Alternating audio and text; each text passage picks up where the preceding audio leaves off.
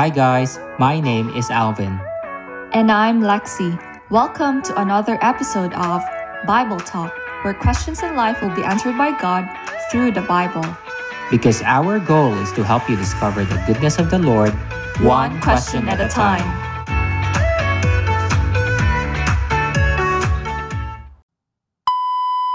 Hi guys, thanks for tuning in. I hope you're all having a wonderful start of the week. Today's discussion will be centered on pain and sadness. So, Alvin, how should we face depression? Before we explore the answer to that question, let me first acknowledge that depression is real and is often unnoticed or undiagnosed. According to the American Psychiatric Association, depression is a common and serious medical illness that negatively affects the way you think, feel, and act. So if you feel that you are undergoing depression, please seek expert help. And if you're currently under treatment for it, please do not make any changes to the plan without discussing it first with your provider. Now that we have clarified those important facts, let me share to you how the Bible deals with depression using the same channels of how we think, feel, and act. So let's open the Bible in the book of Psalm, chapter 42, otherwise known as a depression psalm. Wait, what? Depression psalm? But isn't a psalm supposed to be used for praise and worship? Can a psalm actually go together with depression? Yes, they can. And to better explain the meaning behind it, why don't we go ahead and read Psalm chapter 42 and remember the words think, feel, and act. In verses 1 to 4, we see someone who is in a great deal of despair. So much was his agony that he longed to see and meet God in person. He likens his thirst for God to a deer who pants for streams of water.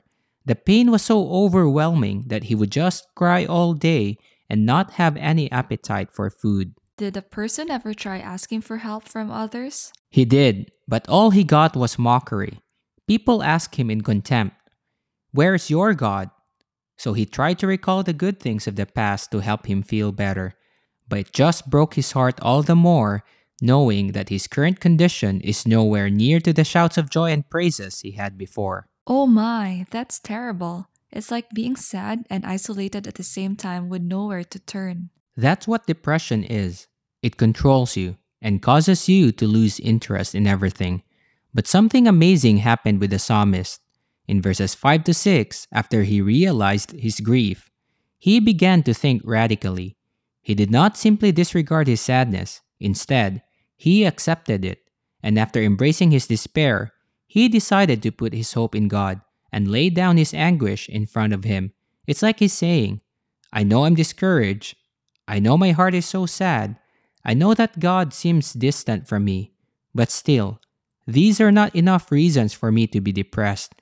Because when I think of God and His greatness and all the good things He has done for me in the past, I know He will rescue me because He is my Savior. I see, and that's exactly the reason why Paul was able to confidently say in Romans 8 verse 18 that what we are suffering right now cannot compare with the glory that will be shown to us, because God will always save us, if not in this lifetime, then in our eternity in heaven with Him.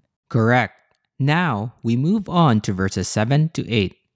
Here, the author experiences extreme anguish that he compares them to the roar of a waterfall and the waves of the sea. And like treading in a body of water, he finds himself in deep trouble, not only on the outside, but also on the inside. These two depths seem to collide, causing him to sink deeper. But instead of drowning in misery, he keeps afloat by directing himself to the unfailing love of God. I admire how the King James Version describes it, as God commanding His loving kindness in the daytime and His songs of praise in the night to keep us secure 24/7. I like to picture our lives as a waterfall. For a waterfall to form, water must flow from soft rock to hard rock. The water corresponds to the trials, and we are the soft rock that is easily eroded by its flow. Over time, as the water carries the sediments, the soft rock dissolves to reveal a ledge made of hard rock over which the stream falls. This hard rock is God.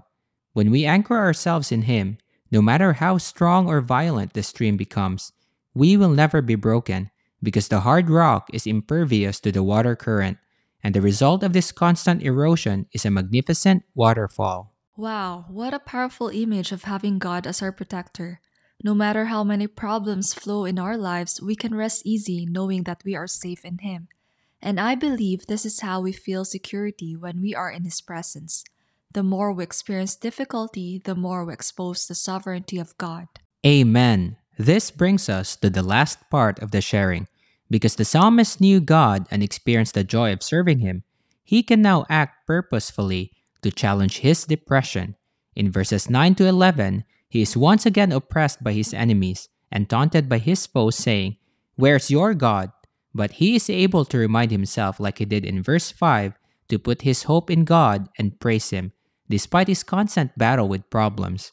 The truth is, the world is filled with negativities that never seem to end, but we can find joy and comfort knowing that God's steadfast love never ceases, and His mercies never come to an end. So, what advice can you give to our listeners who are struggling with depression? When faced with depression, you have two options: to look down on yourself or to look up to God's help.